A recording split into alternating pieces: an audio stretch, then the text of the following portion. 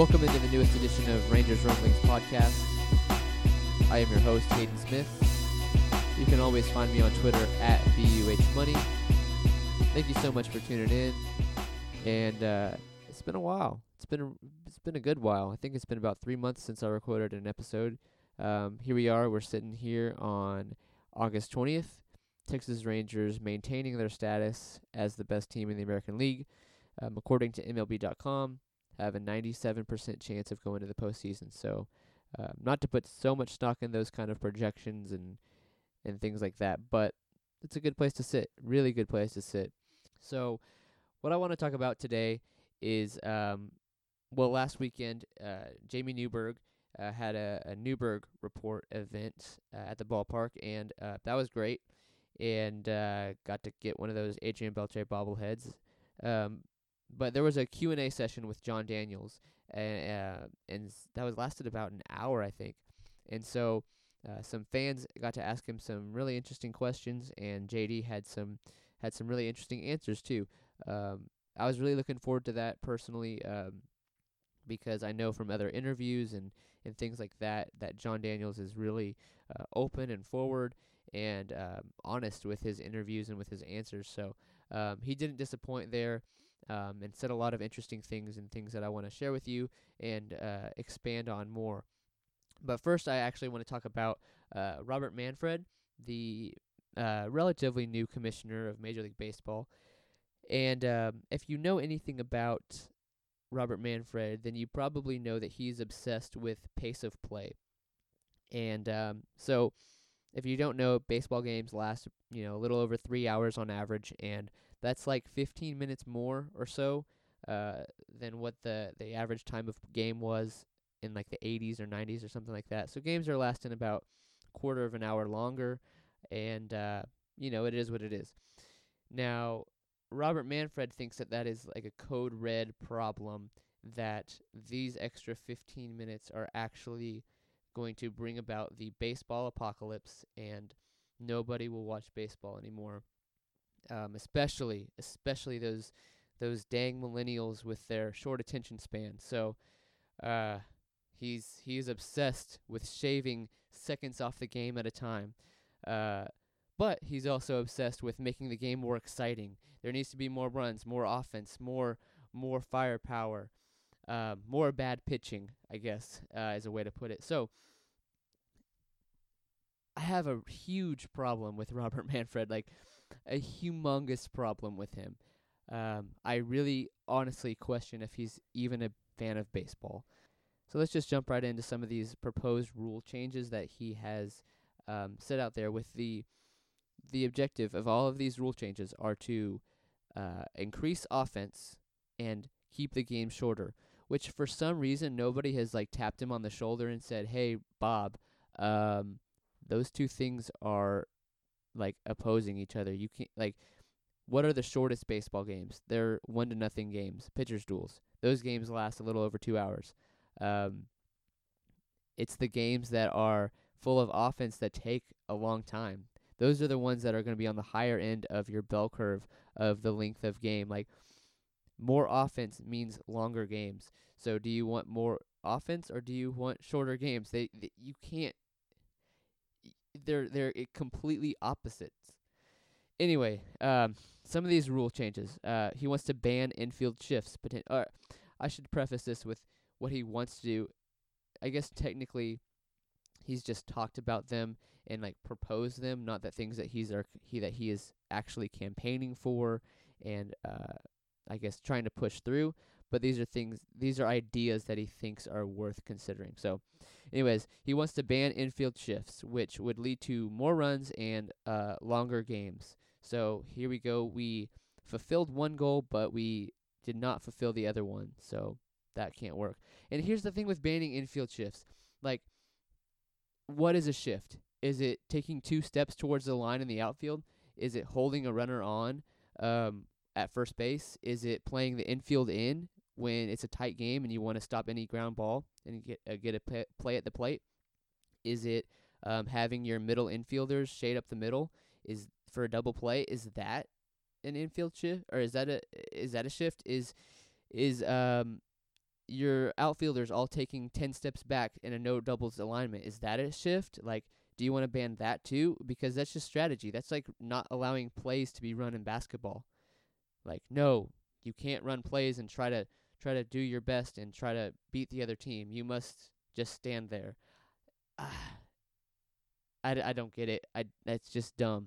It's dumb. I'm sorry. I'm not sorry. He wants to limit the number of relievers that a team could have. I actually just was dumbfounded when I read about this. He thinks that the ends of games are not so exciting because we have guys like Andrew Miller, Dylan Betances, Matt Bush, whoever else is throwing straight fire out of the bullpen, shutting people down, striking people out left and right. And you know what? There's just no more good old-fashioned comeback victories in the late innings because these players, they're actually really good. And so you know what we need to do is we need to limit the number of bullpen pitchers that teams are allowed to carry on their roster. That way, we'll have teams, they will be forced to put worse pitchers in these crucial situations, and they'll probably give up some runs, and then that'll be exciting, right? This is just idiotic. Does he know how baseball works? First off, of course, so we have more runs, which leads to a longer game, which would fail to achieve like one of his primary goals. So that's just kind of dumb. He's playing himself. But anyways, let's see what would happen when you limit the number of relievers that a team can carry. Are jobs going to be taken away from your high leverage, high strikeout relievers? No. You're going to take the jobs away from guys like Alex Claudio and Anthony Bass from last season. It's going to be the 7th and 8th men of your bullpen that are going to lose their jobs. The high leverage guys are still going to be there.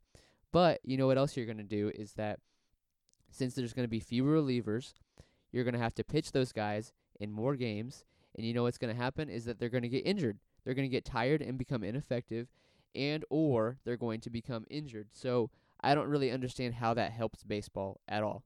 I mean, I get the fact that you may not like mid-inning pitching changes in the effort to win a ball game by creating an advantageous matchup. But to take away people's jobs is moronic, and doing so that you hope that worse pitchers get into the game so that there will be more exciting comebacks is like the idea of like a 5-year-old child who thinks more runs is good. No, like, you're the commissioner of baseball. You should understand that like these high power relievers are awesome.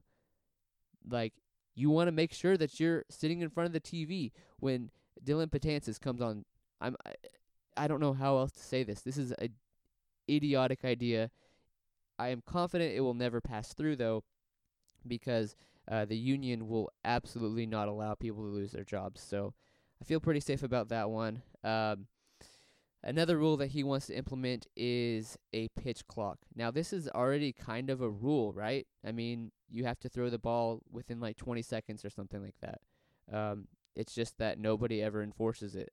It's kind of like how the umpires were supposed to keep making sure that the batters kept 1 foot in the batting box during the entire duration of the at-bat. And that lasted like a month or two. I think some warnings were given. I think maybe even some automatic strikes were called. But then that people just kind of forgot about that. So maybe actually enforce the rules that you already have. That would go a long way in just making it to where you don't need to have a pitch clock. And raising the strike zone or shrinking the strike zone. Now, let me ask you, what would happen if you make the strike zone smaller? There's going to be more walks. That's the answer. So more walks a walk is probably like the slowest thing that can happen in baseball, and also the least exciting thing that can happen in baseball. And yet, you know what we need to do is we need to make the strike zone smaller. No, why would you do that? Well, I mean, that's like, what if basketball, in an effort to change the game to appeal to young people through some kind of anecdotal theory, You just made the hoop smaller. No, no, that's not what the game is. I mean, if you want to raise or lower the mound or something like that, that's kind of. I mean, I'd be willing to listen on that, but like to change what a strike is, that's ridiculous. That's just ridiculous. And so let me propose a theory to Robert Manfred right now. Bob, if you're listening right now, just go ahead and maybe put down your phone and turn up your radio here for a second. If you think that baseball is losing steam or marketability to young people, then you might be right. I'm sure that you have a lot of market researchers and stuff like that, looking into it for you. So, you might be right. But let me tell you what the problem is not. It is not an extra 15 minutes during the game. It is not the fact that there's not enough scoring or enough dramatic comebacks in baseball. It's the fact that you hold on to every kind of media and marketability of your game and you just clinch it with white knuckles. I missed a Rangers game sometime last week, and something exciting happened. I cannot remember which game it was, but I wanted to see you know what? I think it was when we scored 3 runs against the Rockies. 3 runs in the 9th inning. I didn't get to catch that game, so I wanted to see the highlights. Right, so I'm on my phone, and it takes me forever to find these highlights. One, because the Major League Baseball's mobile site is garbage. 2, the video playback is pretty terrible most of the times. 3, you have to watch an advertisement every time you want to see a highlight. But 4th, and most of all, is that I had to go to mobile.mlb.com, search this, search that, try to find my selected video, instead of just being able to go to Twitter and see highlights on Vine or something like that. Do you know how much basketball I watched during the regular season? It's pretty small. But I can tell you that I've seen hundreds of Steph Curry highlights. Why? Because he's exciting and electrifying, and people put that stuff into my Twitter timeline. Now, you can't tell me that Bryce Harper, Manny Machado, Mike Trout, all of these awesome players, that they are not exhilarating and electric. But guess what? They are never in my timeline. You know what? Mike Trout, I saw he did have a home run robbery against the Mariners. I think it was last week. And I still haven't seen the play. I've seen pictures. I've seen the picture of where the ball is in his glove as he robs a home run. But I haven't actually seen the play because it's just so hard to find highlights of Major League Baseball. Now, if baseball was actually like with it, then they would allow, hey, let somebody record a Vine of this, and then everybody's going to see it and be like, man, Mike Trout is awesome. I want to watch this game. But instead, they're like, just go to MLB Gifts page on Twitter, and then you'll see the highlights that you crave. And they're just so stupid. Like, they are shooting their own selves in the foot. Another thing that's in the same vein is all of these dumb blackouts with MLB TV and watching the game. I'm able to watch the Rangers right now this season through Fox Sports Go and stuff like that. But that was only possible because of a court case. Like, why is it so hard to watch baseball? That's the biggest question. Is I don't care, and nobody's going to care if games are 15 minutes longer, or if there's infield shifts or not, or if there's a pitch clock. They want to care if they can actually watch the game and enjoy it and see highlights and stuff. I mean, nobody's going to sit there with a stopwatch and be like, well, this game's in the 8th inning, but it just passed the 2-hour and 55-minute mark, which was the average time of game in the 80s, and therefore I'm out of this game, and I do not want to watch this game anymore. Like, that's just stupid. Stop barking up the wrong tree. Start expanding the market. Because, I mean, guys like Andrew McCutchen should be superstars. Like, they should be national figures, like a Kevin Durant or something like that. But he's not. Why? Not because he plays baseball, but because Major League Baseball doesn't market their players well. The average NFL game takes about 4 hours. And if you really think about it, there's not that much scoring either. They just score their points in different increments, by a touchdown being worth 6 points and a field goal being worth 3. So let's just take like an average standard football score of like 21-28. How many scores actually happened? Probably 7. There was probably 7 touchdowns. And if you put that in baseball terms, that's a 3-4 game, which is, pretty standard. It's probably a run or two below average for a baseball game. But it's not the fact that scoring happens less or the game is too long. It's just that you're not marketing your game well. I mean, let's also look at soccer. Soccer games take a little less time. They take about 2 hours once you count that like the halftime break.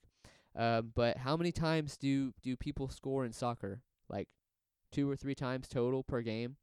And yet soccer is the number one game worldwide, hands down, no question about it. So it's not the fact that there's not a lot of scoring. It's not the fact that games are lasting 15 minutes longer than you would like. It's the fact that just you aren't marketing your product well. And the fact, just another side of this, man, another side of this is that you're admitting that you have a flawed product. Here we have the commissioner of baseball saying these games are too long and they're not exciting enough. What the heck are you doing? Do you even enjoy baseball? You think that scoring a run is the only way to have fun watching baseball. You think that changing all of the rules so that people aren't able to play baseball competitively is a way to make sure that games are shorter. It just doesn't make any sense. I don't know if he's a fan of baseball. Like I just keep reading these articles that come out and just shake your head along with me. Fight the power. I don't know if we really can do anything. I have a lot of faith in the players' union that they're going to fight for everybody's job. They're going to fight for the game staying the same as far as strike zones and shifts and stuff like that. It just makes no sense. Manfred has like the wrong lens. Who gave him this job anyways? Like, what did he say in his interview? Did he say all this crap? Or like, is this all just new that he started saying once he got the job? Anyways, I think I heard that Eric Nadel is going to be interviewing Manfred at some kind of forum at SMU sometime in September or something like that. So be on the lookout for some details about that. Maybe you can go to the event or something like that, and there might even be a Q&A. Who knows? And then you can say, hey, do you even like baseball? And then let me know what he answers. So let's shift gears a little bit and talk about the Rangers. So like I said, I went to the Newberg Report event last weekend and participated in the Jon Daniels Q&A session. I didn't actually ask a question myself, but I did take a lot of notes. I wrote down pretty much every question and answer that happened there. So I'm just going to go through a few of these and just share some of the answers that JD said that I thought were particularly interesting and insightful. Unfortunately, it's kind of every single answer was insightful and interesting. So I'm just going to try to go through these as quick as I can and just kind of share some of that insight with you. So the first question that was asked was that if JD were to write Moneyball today, what's the market inefficiency that he would exploit? And basically the answer that JD gave was the culture. We see it's really easy to believe that answer because how many times have you read about how players are talking about the good culture that's in Texas? Every free agent or guy that just comes through here talks about how great the team is, and they don't say like really kind of whitewashed generic answers because they're talking about their employer. They go above and beyond. Ian Desmond comes to mind for sure, just about the experience of being with the Rangers and being with these guys day in and day out. So that's something that I'm really proud of, that the culture and people, they like being here. And JD says that they really prioritize the little things that they do for the players in the clubhouse and on the field and stuff like that. So that's really cool. In regards to roster expansion, he said that we can expect that we will, at the minimum, call up an extra infielder, outfielder, and catcher. And there wouldn't be a lot of surprises. A guy that he mentioned was Ryan Rua. Of course, this happened right before Chu went down for the rest of the regular season. So and then Rua got called up. So we'll see what happens with that. He's not looking forward to seeing a bunch of pitchers come up and pitch a lot of meaningful innings. It's just going to be more of like depth pieces that allow kind of our main arms to get some rest. Somebody asked JD about Andrus and Profar. I actually think it was Adam Morris from LoneStarBall.com. But asked about Andrus and Profar going forward, how we're going to deal with having two shortstops on the roster, maybe starting this winter and looking forward to 2017 and beyond. JD said that he doesn't doubt that Profar can play second base or play shortstop. He said that he's got a really good internal clock and positioning, which makes up for kind of what he might be deficient in when it comes to foot speed. He also believes that Elvis is still really good defensively. He just has some lapse in focus sometimes. So he doesn't expect to trade either of these players. He thinks that we're better with both of them, but that we also need to be open-minded when it comes to trading.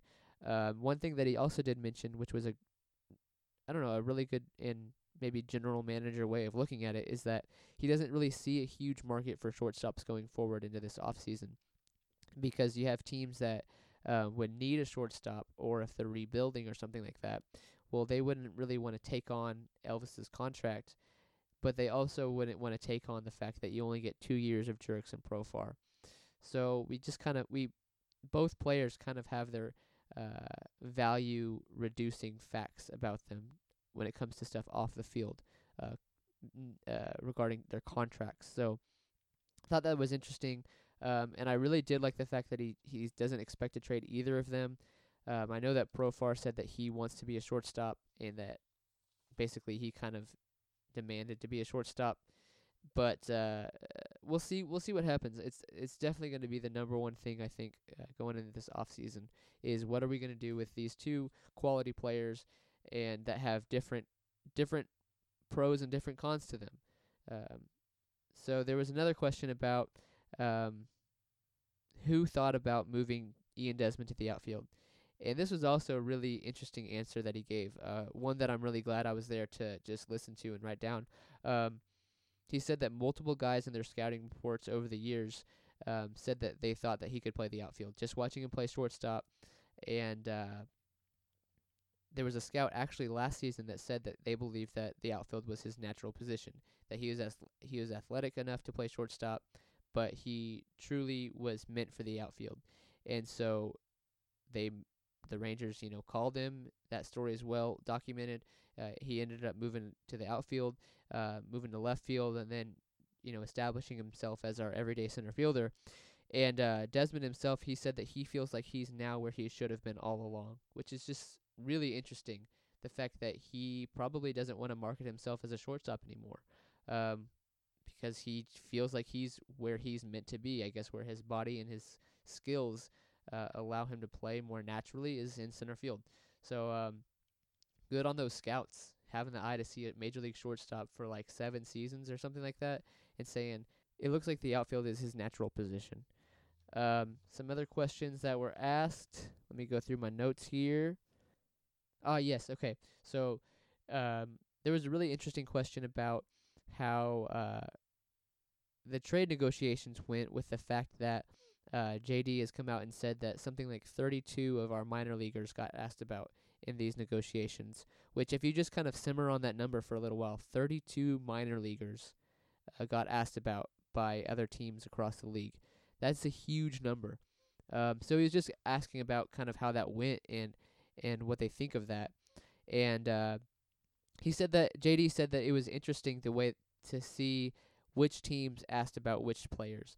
He mentioned that there are teams that are really kind of sabermetrically oriented, and they were going after the Saber superstars in our systems. Maybe guys that are really good with on-base percentage or something like that.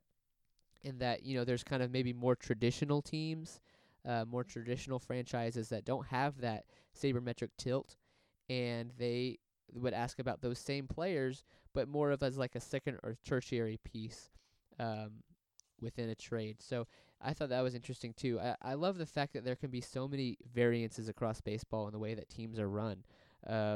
Just kind of going on an aside here is that, you kind of think baseball is kind of a universal thing. Everybody has a park. Everybody is trying to win games. Everybody is, this has been going on for a long time, over 100 years, like over 150 years, right? Something like that.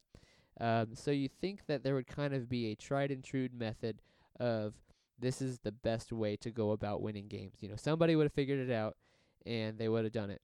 But, here we are. It's 2016, and there are still innovators. There are still people who think and value different things differently. And I think that it's pretty interesting to see certain franchises having certain philosophies and stuff like that. So I did enjoy that answer for sure. One other thing that was asked was about how does a player to be named later in a trade come about? And basically he said that sometimes it's conditional. If a player, like for example, makes a 40-man roster, then we get player A. But if the guy doesn't make the roster, then we get player B or C or something like that. And that there is always a deadline. He did mention that the LaCroix deal, the player to be named later in that deal, or LaCroix and Jeffress, to be fair, that is not a conditional player to be named later. So there is a deadline set in place somewhere, and there are a certain number of players that Milwaukee will have the ability to choose from, and they will choose that player, and we will be sad about losing him, I'm sure. I always think back to when the Rangers traded for Alfonso Soriano from the Yankees. We acquired a player to be named later in that deal, and we chose to pick Joaquin Arias, which, you think about, okay, he was a really good prospect. He never kind of really panned out for us. He had some arm injuries and stuff like that, but, pretty interesting player to be named later, right? Well, there was another guy that was also on the list, and his name was Robinson Cano. So, kind of missed on that one. Just because a guy is a player to be named later, do not think that he is just some kind of throw-in deal, basically the equivalent of cash considerations. That is not the case. And with kind of the guys that we have in the minor league system that are easy to dream on, maybe like a Ronald Guzman, or it's not going to be Yohander Mendez or something like that, but like a Brett Martin or Taekwon Forbes or something like that. It's going to hurt when we find out who the player to be named later is. But LaCroix and Jeffress have been awesome. I think everybody in the Metroplex already loves Jonathan LaCroix, and he's hit like 7 home runs since coming over here, which is what the number that he hit last year in Milwaukee the entire season. Jeffress has been good, and it's always good to have another arm out there to even out the load for the bullpen arms, because they can get tired really quickly, and it's September is right around the corner, so we're going to need all hands on deck. Would do that trade 10 times out of 10, but still, player to be named later is going to be something worth following. That's going to do it for me here on this episode of Rangers Rumblings. I do like to keep every episode under 30 minutes, and here we are. We're pushing that mark here pretty close. So thank you so much for listening. If you've made it this far, please do leave feedback for me on Twitter at BUHMoney, or on iTunes or SoundCloud, or wherever you're listening to this. Let me know what you think. Let me know what your expectations are for the Rangers going forward. And please do let me know if you end up going to that Robert Manfred, Eric Nadel, SMU thing, and letting me know if he lets you ask any questions. I would really be interested in knowing what gets said there. So one more time, thank you so much for listening. Go Rangers.